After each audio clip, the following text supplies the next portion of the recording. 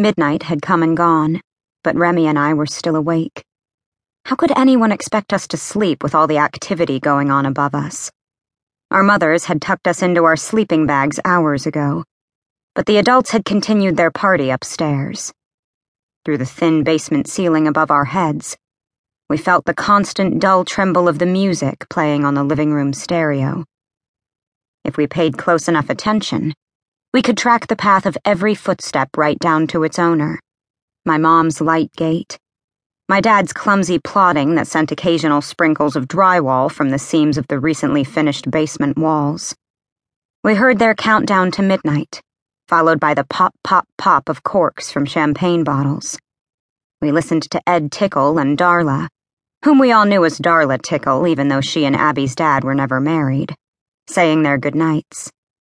Remy's mom played a tinny version of Old Lang Syne on the electric keyboard I'd gotten for Christmas a few days earlier. We smelled the cigars that our dads had lit up the second us kids had been banished to the game room. The smoke spilling downstairs and permeating every surface, souring the warm basement air almost instantly. We heard Remy's dad tell a dirty joke, and I thought I'd never be able to look him straight in the eye again. We heard our mothers screeching with laughter at the punchline, and I think we both felt horrified by this quick glimpse behind the curtain of adulthood, which brought with it the creeping realization that our parents, when they weren't being our parents, did all kinds of things we didn't understand or expect. Beside me on the floor, Turtle slept through all of it. My sister, whose real name was Tabitha, but nobody ever called her that, was 4 years old. Remy and I were 7. The three of us were resting side by side on the carpet, with Remy nearest the stairs, me in the middle, and Turtle cocooned next to me in her Disney princess sleeping bag, Boris, her tattered stuffed bear, in her arms. Her wavy blonde hair almost glowed in the moonlight that shined through the sliding glass door at our backs. I'd always been jealous of her hair, which was thick and dense, but soft as silk. My own hair was coarse and wavy, full of cowlicks that kept it looking unkempt, and my mother forced me to wear a bob cut even though I wanted to grow it long. But my little sister's hair hung almost to her waist in smooth tendrils that sometimes seemed to sigh with the weight of their own beauty. Turtle's small body took up less than half of the length of her sleeping bag.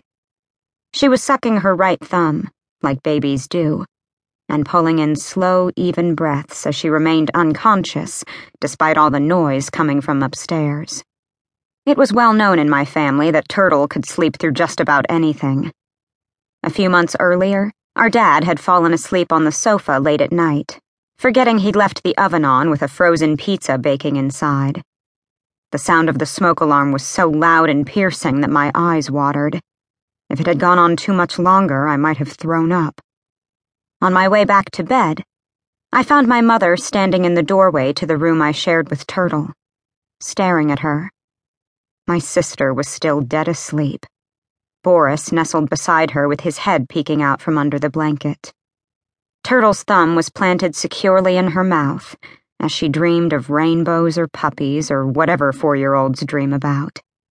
Her blanket was still smooth across her body, the top folded down and tucked beneath her chin. Just the way our mother had left it hours ago. Turtle hadn't moved.